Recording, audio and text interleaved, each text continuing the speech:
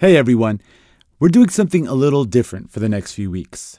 We've been thinking a lot about what history is taught in school and how it's taught in school. Yeah, it's one of the reasons this show exists. We wanted to fill in the gaps of what we learned in history class and reframe some of the history we did learn. So a few months ago, we started asking teachers for some of their favorite Throughline episodes that do just that and that they'd like their students to hear before returning to school. Our hope was that Throughline was of use, and we heard from many teachers who said that it was.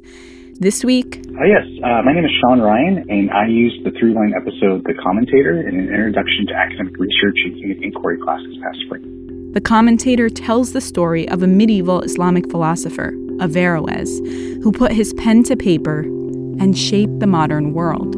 And your story on Averroes provided opportunities to make connections between what Averroes was doing in the 12th century and what academic researchers do today. The hope of this course, just like your podcast, was for students to understand that our current reality is shaped by the past and those that came before us. Many of the issues and challenges faced by previous generations are eerily similar to what we're experiencing today. Just want to say, really enjoy the show. Hope to use more of your episodes in future classes that I teach. All right, thank you. Bye.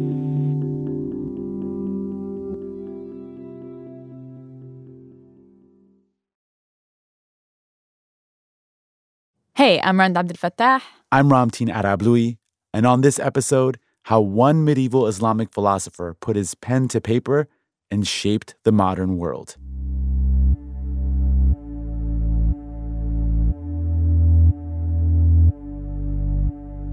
As a kid growing up here in the U.S., I heard the same general story you probably did about the history of Western civilization.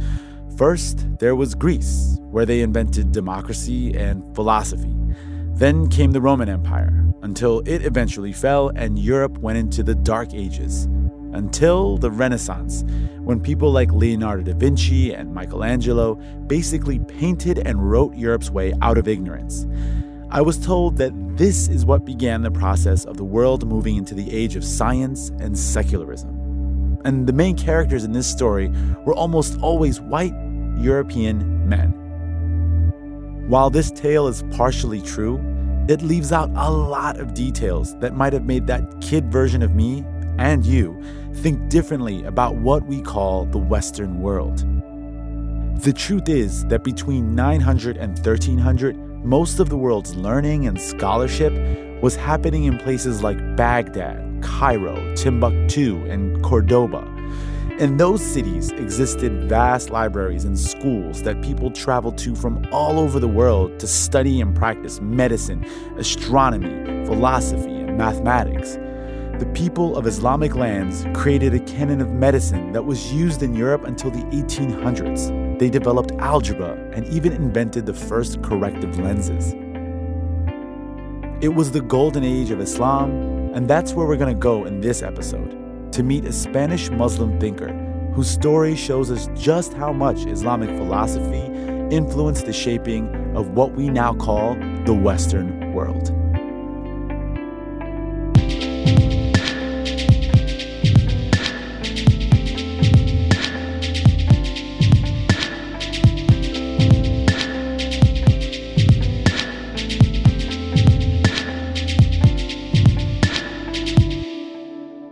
Hello, this is Igor from Kigali, Rwanda, and you're listening to Throughline from NPR.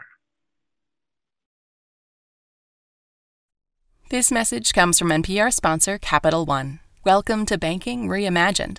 Capital One checking and savings accounts have no fees or minimums and a top-rated banking app that lets you manage your money anytime, anywhere. Check on the account balance, deposit checks, pay bills, and transfer money on the go. This is Banking Reimagined. What's in your wallet? Capital One N.A., member FDIC. Friends. How many of us have them? So if you're lucky, you have friendships that are affirming and that are like a place for you to be a fuller version of yourself. So why is it that so few of us have friends of different races? Listen now on the Code Switch podcast from NPR.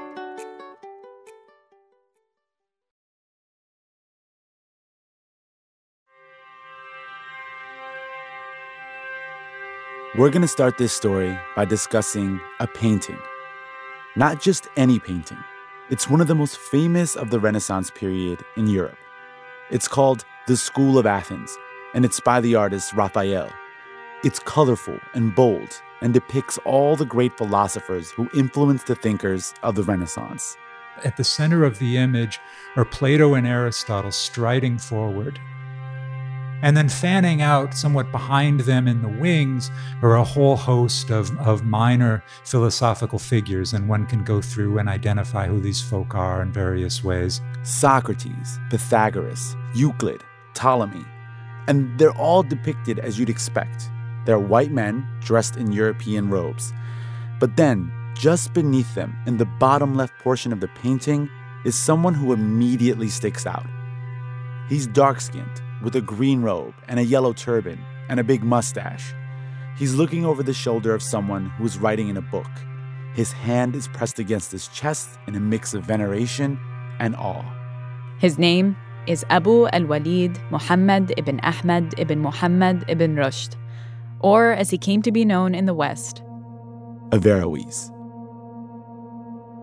So Averroes is a figure of the 12th century, living at a time at which Islam had already expanded incredibly from its beginnings in the Saudi Peninsula. In just a few hundred years, the Islamic world spread all the way east to India and west to the Iberian Peninsula in Europe.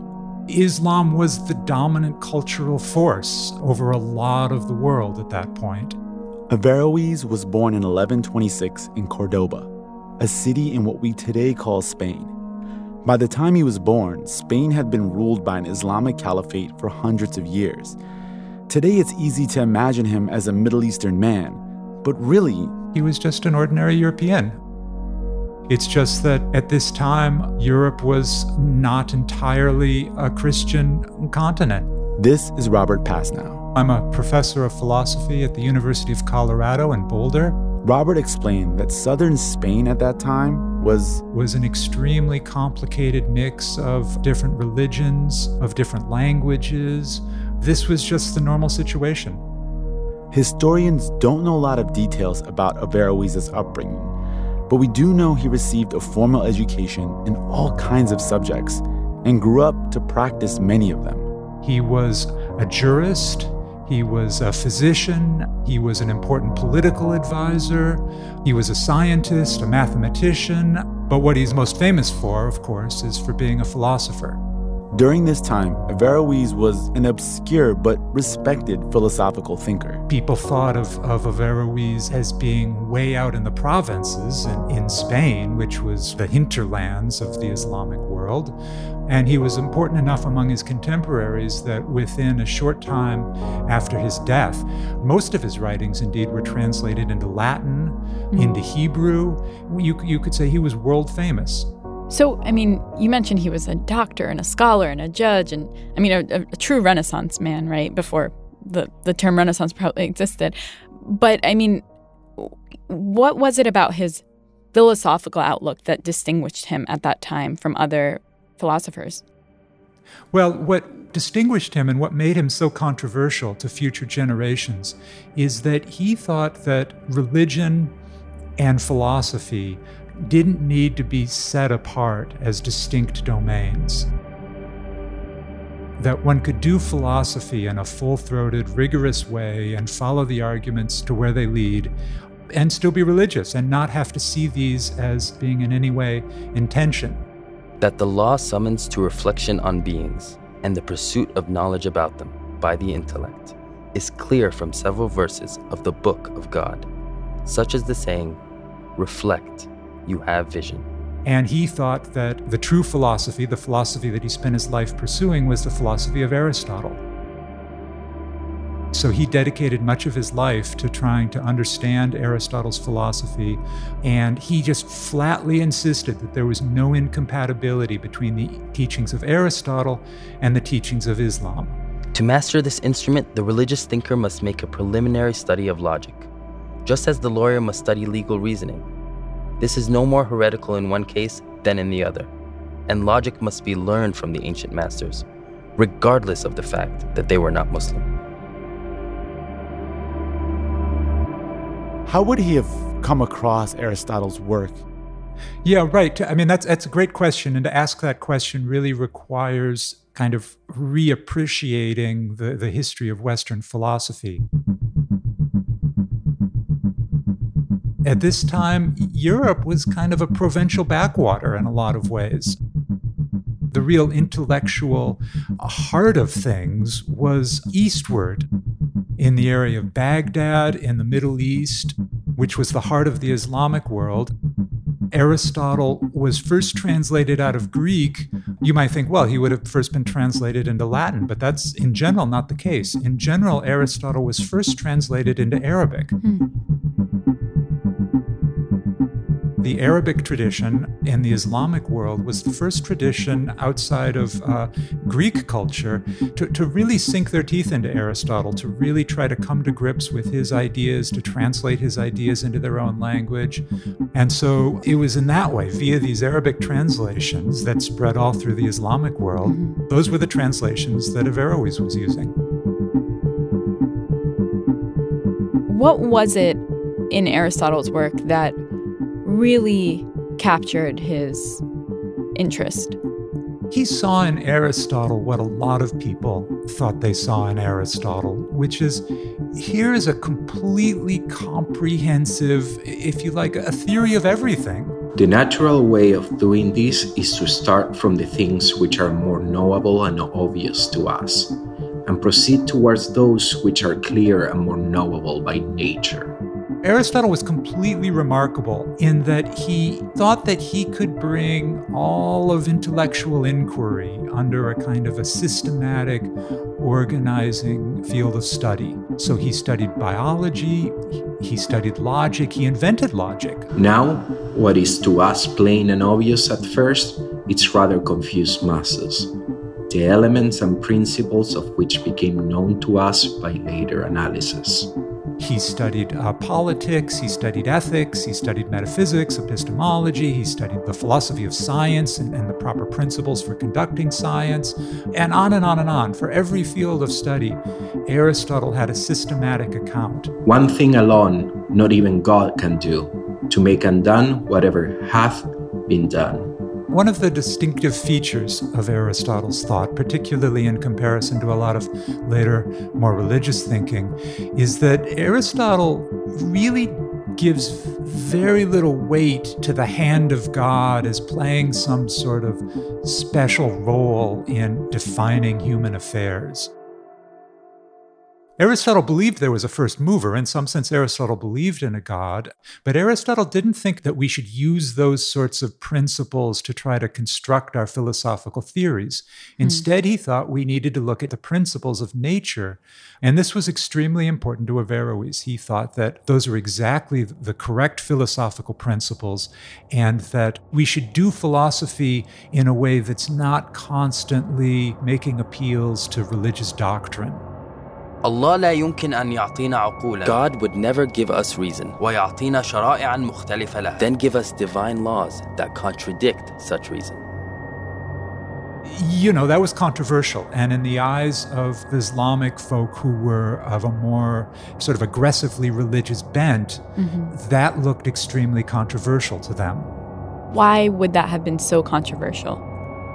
Well, it's because it leads Aristotle, and then it led Averroes, to a lot of doctrines that on their face did not seem to fit very well with Islam, and for that matter, nor with Christianity. For instance, Aristotle argued that the world never had a beginning.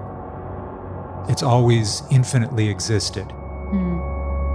Averroes endorsed that conclusion, endorsed Aristotle's arguments, tried even to make Aristotle's arguments stronger. And a lot of folk in the Muslim world just thought that's incompatible with the faith. That Muslim teaching requires thinking that the world was created by God at a certain time, finite many years ago. But Averroes said, look, there's nothing in Islam that requires supposing that the world has only been around for a finite period of time. And Averroes even put forward the somewhat paradoxical sounding notion that even if you think the world has always existed, you could still think that God is the creator of that world. That puzzled people. I see why it might have puzzled philosophers at that time, but why did it create so much concern? Like, what were they afraid of? Well, the worry is that if you study the natural world just using reason, using experience, you don't know what sorts of results you're going to get. You don't know what the answers are going to be. You might find yourself arriving at answers that are flatly inconsistent with your religious faith.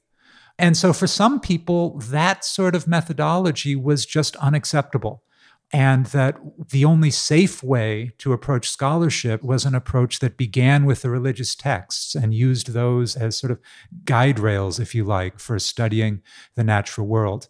Averroes just flatly insisted that sort of approach was not necessary, that we could, as it were, let the chips fall where they may, and that we could pursue the study of nature using purely philosophical methods, and that if what we're arriving at is the truth, then it will be in sync with the religious truth, because truths don't conflict.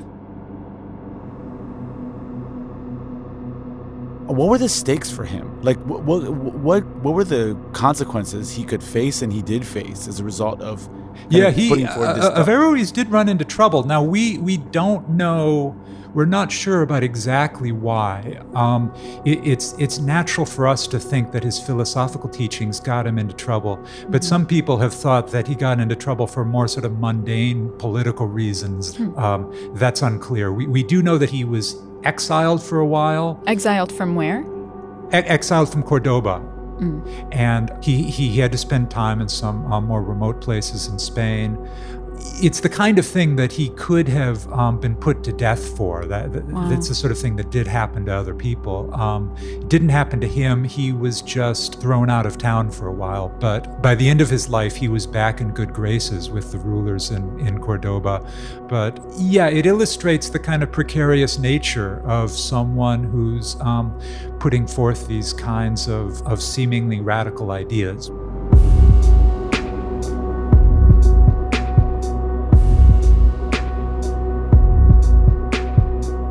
Averroes dies, but his ideas are reborn in Paris and London when we come back.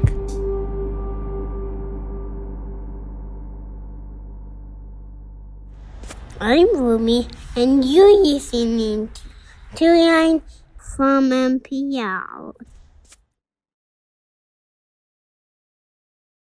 This message comes from NPR sponsor Ancestry. Every family has a story. Bring yours to life with Ancestry. An Ancestry DNA test can tell you where your ancestors are from, and Ancestry's billions of records and millions of family trees let you discover their unique stories. What will you discover? It's easy to get started. Start your Ancestry 14-day free trial or get an Ancestry DNA kit at Ancestry.com/NPR. Hey y'all, I'm Sam Sanders, host of It's Been a Minute. On my show, we catch you up on all the things in news and culture. The Space Force? I totally missed this. What is the Space Force? Stop it. Stacey, you don't know about the Space Force? No. What? I've been in my apartment for 4 months. Oh, man. Crushing it, Stacey. Thank you. Feeling good. News without the despair. Listen now to the It's Been a Minute podcast from NPR.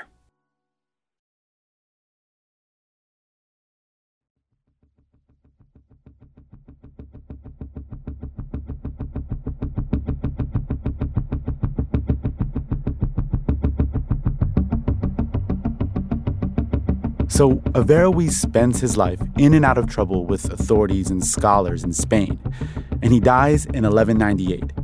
With that, his influence quickly wanes in the Islamic world. But it was just the beginning for his ideas in Europe. This was precisely the point in time in which in Northern Europe, universities were beginning. The University of Paris and the University of Oxford opened their doors. The notion of universities arranged like this was a novel thing. The way Oxford and Paris were organized was something brand new. It was an attempt to provide a secular education, bringing together faculties of scholars, and they had to agree on a common curriculum. And it was completely unclear for a while what that common curriculum would look like. But what they eventually settled on is that the common curriculum would consist of Aristotle and Averroes' commentaries.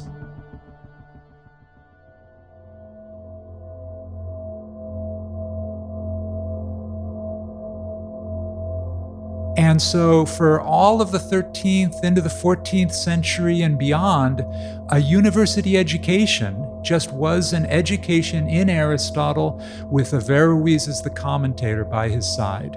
And that's really the thing that gave these texts and gave the person of Averroes that sort of fame that he had in Europe.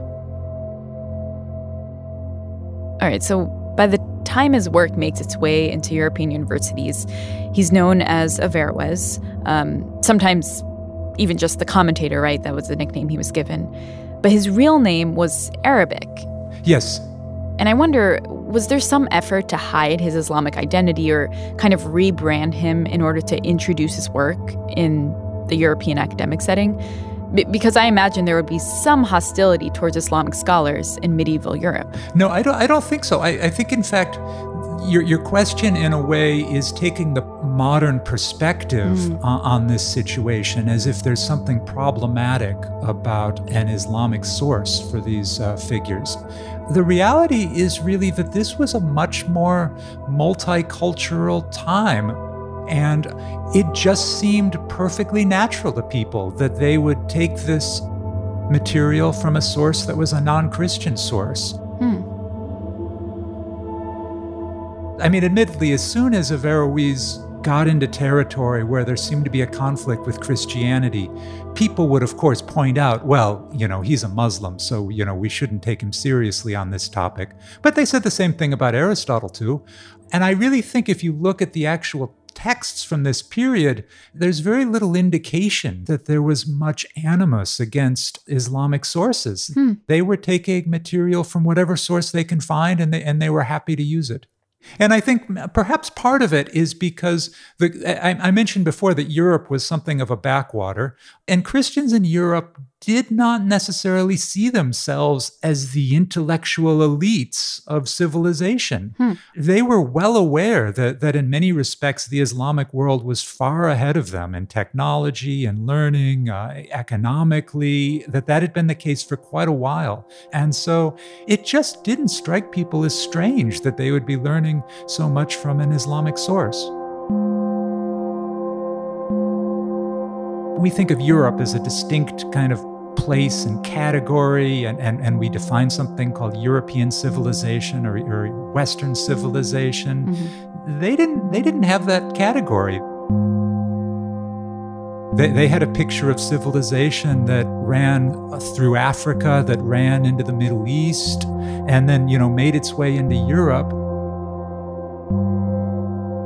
So going back to Averroes, through his ideas making it into what you described as the beginning of medieval universities and libraries, did he live on through his influence of philosophers that studied at those universities? Oh, yeah, absolutely. I mean, when you read someone like Thomas Aquinas in the later 13th century, who was born just a few decades after Averroes' death, you see the influence of Averroes all over his writing. And that extends all the way through the Middle Ages. It's all the way into the modern period. It's everywhere. Now, it became controversial. By that time, people were worried about Averroes, that he'd had too much influence. And you can see the thought that the Christian tradition needed to go back to the pure strains of antiquity and get at Plato and Aristotle themselves in full color, not as interpreted by the commentator. They retranslated Aristotle. They tried to get rid of Averroes' commentary from the texts. They translated Plato for the first time. Plato had never been translated into Latin. That was a Renaissance achievement to do that.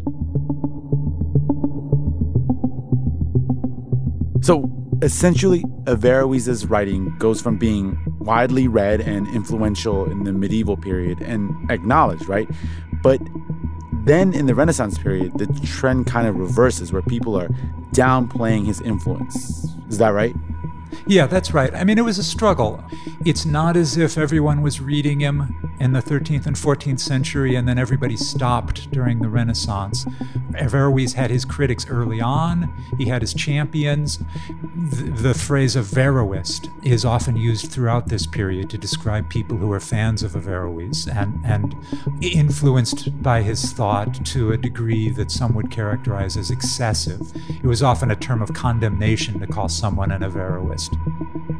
It's at some point in the Renaissance, certainly, the balance starts to shift, and Averroes starts to become less and less influential. And is this because of his philosophy or just who he was? It did not happen on the philosophical merits. It's not as if anybody showed that Averroes' views were, faulty or somehow, less worth of study than people used to think. I mean, it was part a matter of prejudice, but there's definitely a part of it that's a change in worldview and a privileging of Greek antiquity and a diminishment of other traditions. That's a legacy that endures to this day.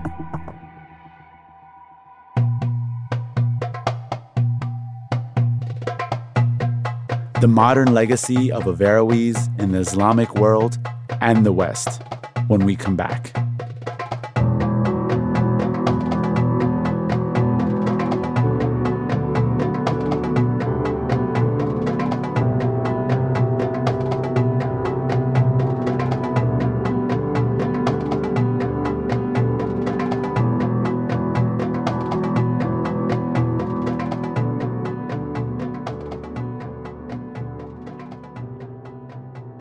Hello, this is Emily Meadows calling from Wassenaar in the Netherlands, and you're listening to Throughline from NPR. Doei doei! Support for this podcast and the following message come from the Walton Family Foundation, where opportunity takes root. More information is available at waltonfamilyfoundation.org.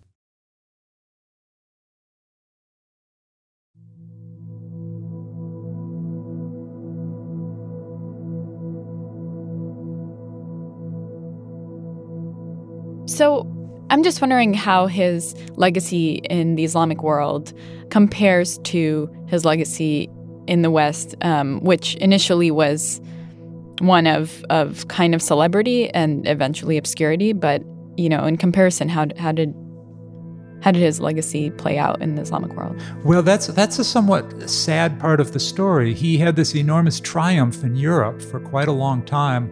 In the Islamic world, he didn't get nearly so much attention. He was not regarded as one of the great philosophical figures. And that seems to be because his ideas were just so out of step with how things were going within Islam. Philosophy within Islam was extremely controversial, much more so than in the European context. Within Christian Europe, philosophy was accepted as an important part of an education. Culture in Islam went in a very different direction. It went in a much more religious direction, and universities in the Islamic context were invariably religious universities. It's not that there was no philosophy by any means in the Islamic world. There was a lot of philosophy in the Islamic world, but it did not have the prestige or the autonomy that it had in Christian Europe. Averroes was a victim of that. His ideas did not get the hearing in Islam that they did in Europe.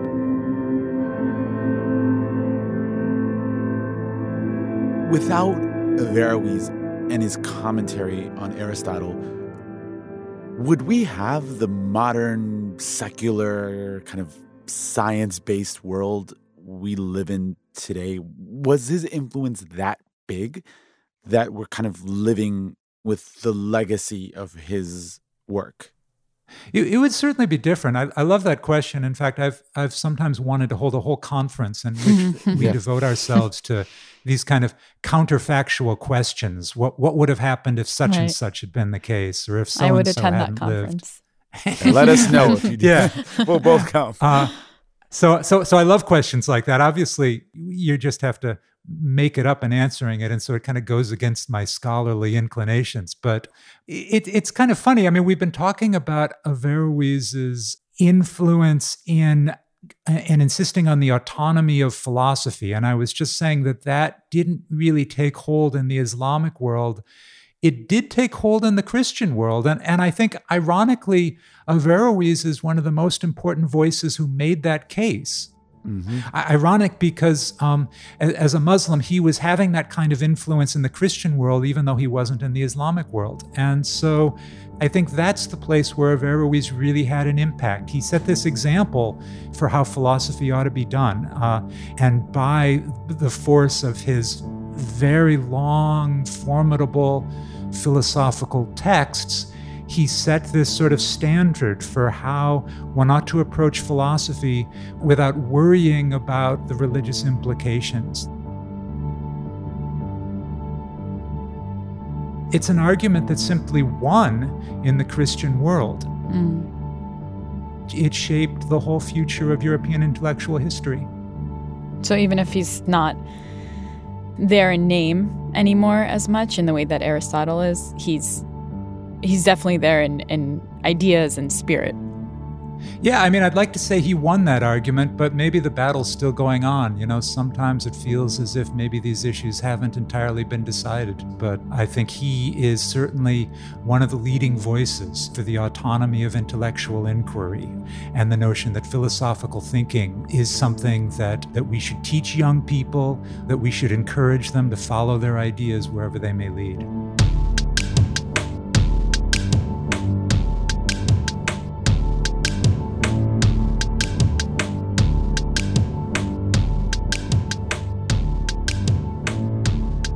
That's it for this week's show. I'm Ramtin Arablouei. I'm Rand Abdelfatah, and you've been listening to Throughline from NPR. This episode was produced by me. And me. And Jamie York. Jordana Hochman. Lawrence Wu. Lane Kaplan-Levinson. Grace Rising Summer. Nigeri Eaton. Thanks also to Anya Grunman, Luo Kalski, and Jason Fuller. Our music was composed by Ramtin and his band, Drop Electric. Fact-checking for this episode was done by Kevin Vogel. And a big thank you to Mohammad El Bardisi and Matias Blanco for playing Averroes and Aristotle. If you like something you heard or you have an idea for an episode, please write us at throughline@npr.org or hit us up on Twitter at throughlinenpr. Thanks for listening.